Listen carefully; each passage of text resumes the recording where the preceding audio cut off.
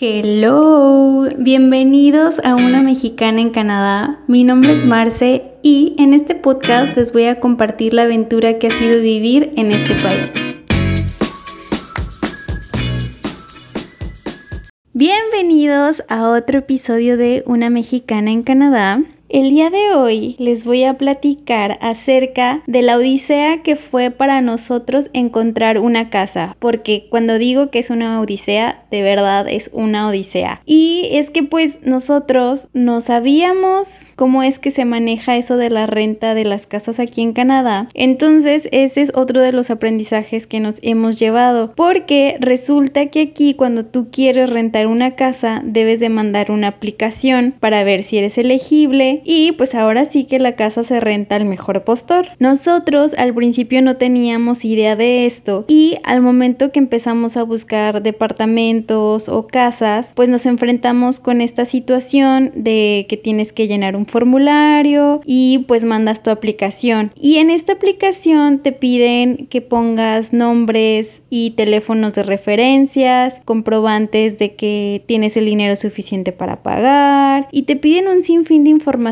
que realmente cuando tú llegas aquí pues no tienes nada, o sea, puedes tener a lo mejor los comprobantes, pero de ahí en más pues no conoces a nadie. Bueno, en ocasiones yo sé que hay personas que ya cuando llegan acá sí conocen familiares o tienen amigos, pero pues nosotros realmente no conocíamos a nadie. Entonces para nosotros fue el decir, bueno, ¿y qué información voy a poner, no? Y pues aparte de que en México nunca te piden esta información, te piden el aval, pero no te piden que llenes todo este formulario con nombres, direcciones y un sinfín de cosas. Y aunado a esto, también nos dimos cuenta que al menos aquí en la ciudad en la que nosotros estamos, hay como 2 empresas de bienes raíces que manejan casi todas las rentas y ventas de casas y departamentos que hay en esta ciudad. Entonces, ellos tienen un sistema en el que tú marcas y agendas la cita para ir a ver los lugares. Digamos que esto funciona y es fácil cuando tienes un carro, pero cuando no tienes vehículo y tienes que andar en el transporte público, se vuelve un poquito más complicado porque pues a veces una casa queda en un punto y no sé, tienes que estar a cierta hora ahí y la otra casa que quieres ir a ver queda del otro lado de la ciudad y pues en ocasiones los horarios, los días no se acomodan. Lo que nosotros tratábamos de hacer era agendar las citas en una misma zona que nos quedara cerca. Por ejemplo, si íbamos a ver un departamento en algún lugar a las 5, buscábamos a ver si había otra casa, un departamento a los alrededores que pudiéramos ir a ver media hora después, o si estaba muy lejos como una hora después, porque a veces pues si podíamos irnos caminando estaba excelente, pero si teníamos que tomar el autobús era ver qué autobús teníamos que tomar, si pasaba por donde íbamos a ver el departamento y aparte cuánto tiempo se iba a tardar, porque pues también ya les platiqué que el transporte aquí no es el mejor, entonces a veces sí te toma mucho tiempo llegar a otros destinos y por eso es que nosotros tratábamos de siempre agendar las citas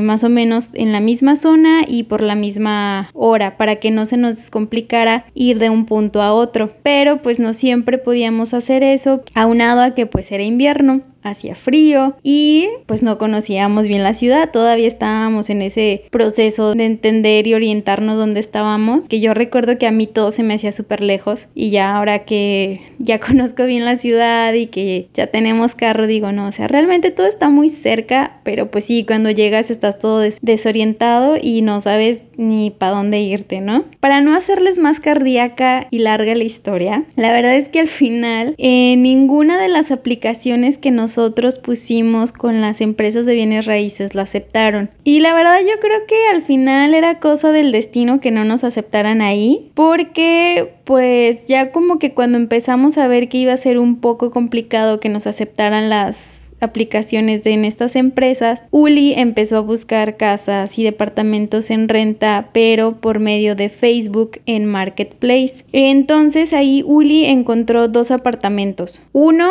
quedaba literalmente a escasos metros de donde nos estábamos quedando en el Airbnb y el otro quedaba a 5 cuadras de también donde nos estábamos quedando en el Airbnb y que es ahora donde vivimos. El primer lugar, el que quedaba cerca del Airbnb, amigos, es la cosa más asquerosa que he visto en mi vida. Bueno, no, yo creo que sí he visto cosas más asquerosas, pero en cuestión de casas y departamentos, ese departamento estaba asqueroso. Y miren, para empezar, es como de esos cuádruplex. Entonces hay 2 departamentos abajo y 2 departamentos arriba. Y si ustedes lo ven por fuera, parece como una casa de vagabundos, drogadictos, no sé, o sea, por fuera, por la parte del frente, daba como un poquito de miedo. Pero tú decías, bueno, o sea, a lo mejor es solo la apariencia por fuera que se ve descuidado. Entonces, para entrar al departamento que fuimos a ver, nos llevaron por la parte de atrás. El subir esas escaleras fue cosa de película de terror, o sea, típico de que van subiendo las escaleras de maderas ya viejas y van rechinando. Y pues bueno, como siempre yo decía, no quiero juzgar, mejor hay que entrar y ya vemos. Pero al entrar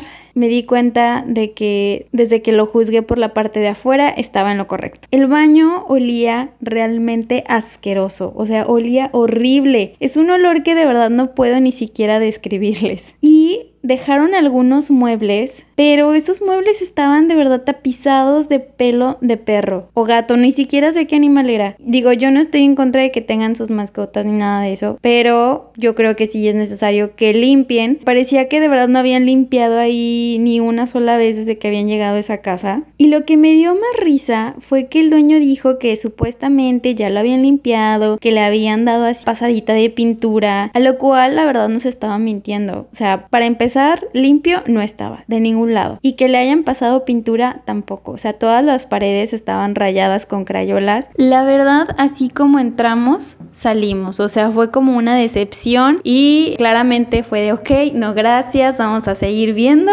La persona que nos mostró el departamento no era el dueño, como que era conocido o amigo, no sé, pero nos dijo como, ay, oigan, pues es que yo voy a arreglar el sótano, porque aquí los sótanos los arreglan y pues ya los vuelven departamentos. De verdad que hay algunos que están muy muy bonitos. Entonces dijimos, pues bueno, lo va a arreglar, vamos a ver, no perdemos nada.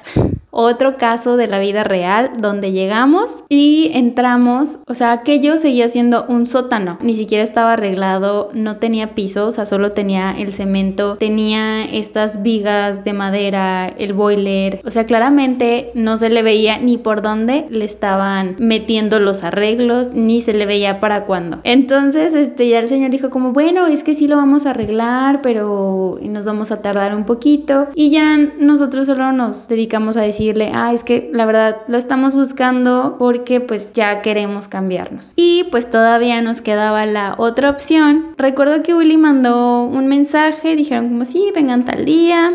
Llegamos, lo vimos muy bonito y todo. Y dijimos, bueno, pues ya, vamos a aplicar, veamos qué es lo que pasa. Y la persona que nos mostró el departamento fue el hijo del dueño. Entonces, pues, mandamos la aplicación y toda la comunicación que teníamos con la dueña o con los dueños, pues era por medio de correo electrónico. ¿Y cuál va siendo nuestra sorpresa? Que nos dicen, bueno, pues sí les aprobamos la aplicación cuando están disponibles para cambiarse. Y pues nosotros prácticamente fue de lo más pronto posible. Pero lo que teníamos que hacer era dar el primer y el último mes de renta. La verdad es que no recuerdo cuánto fue la cantidad del primer mes, porque realmente pues no duramos aquí todo el mes, nos cambiamos como a mediados de diciembre. Y aquí les va como un dato curioso, aquí en Canadá existen muchas estafas de rentas de casa, porque pues sí, la mayoría de las personas que vivimos aquí somos de otros países, entonces muchos de nosotros empezamos a buscar casas y departamentos desde nuestros países, pero ¿cuál es la sorpresa? De que a veces te piden dinero y cuando tú llegas al país llegas como de, oh sí, pues ya vengo por las llaves y todo, realmente esto es una estafa.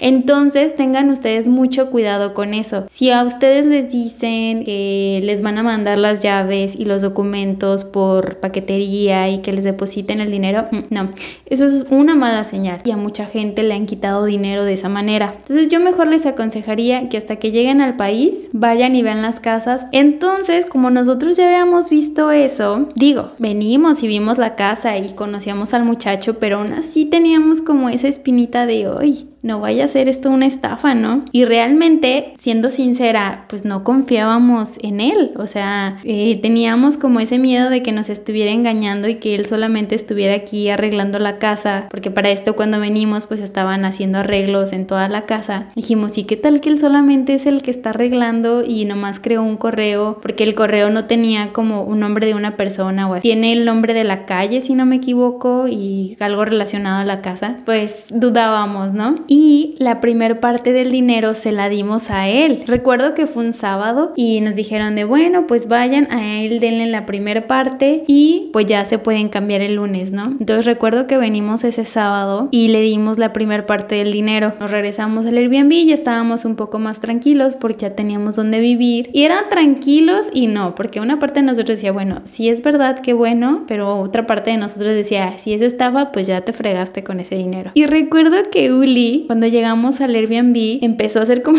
toda su investigación exhaustiva tipo FBI en Facebook del chavo. Y yo no sabía qué estaba haciendo hasta que después me dijo, no, es que mira, lo estoy investigando y pues este es su perfil, creo que aquí está el de la hermana, esta es la mamá, este es el papá. Dijo, bueno, por si sí o por si no, pues aquí están nombres y todo, ¿no? Y me da mucha risa porque de verdad, o sea, hizo su investigación exhaustiva de santo y seña de quiénes eran, con nombres y todo. Y lo que sí me dijo, ¿sabes qué? Vamos mañana para ver si hay algún movimiento en la casa o ver qué están haciendo, ¿no? Porque supuestamente el día domingo iban a venir a limpiar. Dije, bueno, pues vamos. Caminamos para la casa, pero no nos fuimos por la parte de enfrente porque decíamos, pues si nos vamos por la parte de enfrente nos van a ver que andamos por ahí rondando. Entonces, hagan de cuenta que acá, en la parte de atrás de las casas, todavía hay como una calle que no es muy transitable, o sea, como que solo algunos carros pasan por ahí porque queda en medio de la parte trasera de las casas. Entonces, ahí venimos Uli y yo caminando por la calle de atrás y como está el garage, como que medio nos escondimos, asomamos la cabecilla a ver ahí qué veíamos y pues vimos que había una camioneta, no sabíamos de quién era y dijimos, bueno, pues al menos ya es como un carro diferente al del chavo y pues ya nos regresamos a la casa o ahí al Airbnb donde nos estábamos quedando y pues el lunes era el día que ya nos íbamos a cambiar. Gracias a Dios todo salió bien, o sea, realmente no nos estaban estafando ni nada.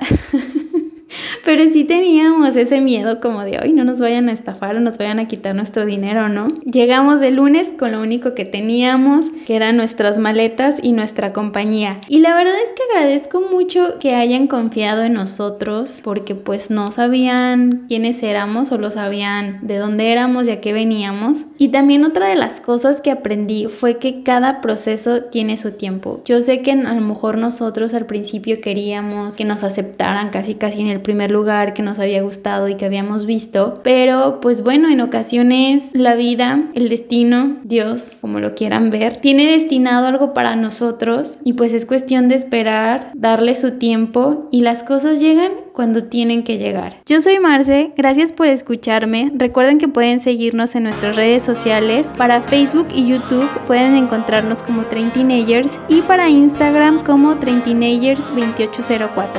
Cuídense mucho y nos escuchamos en otro episodio. Bye.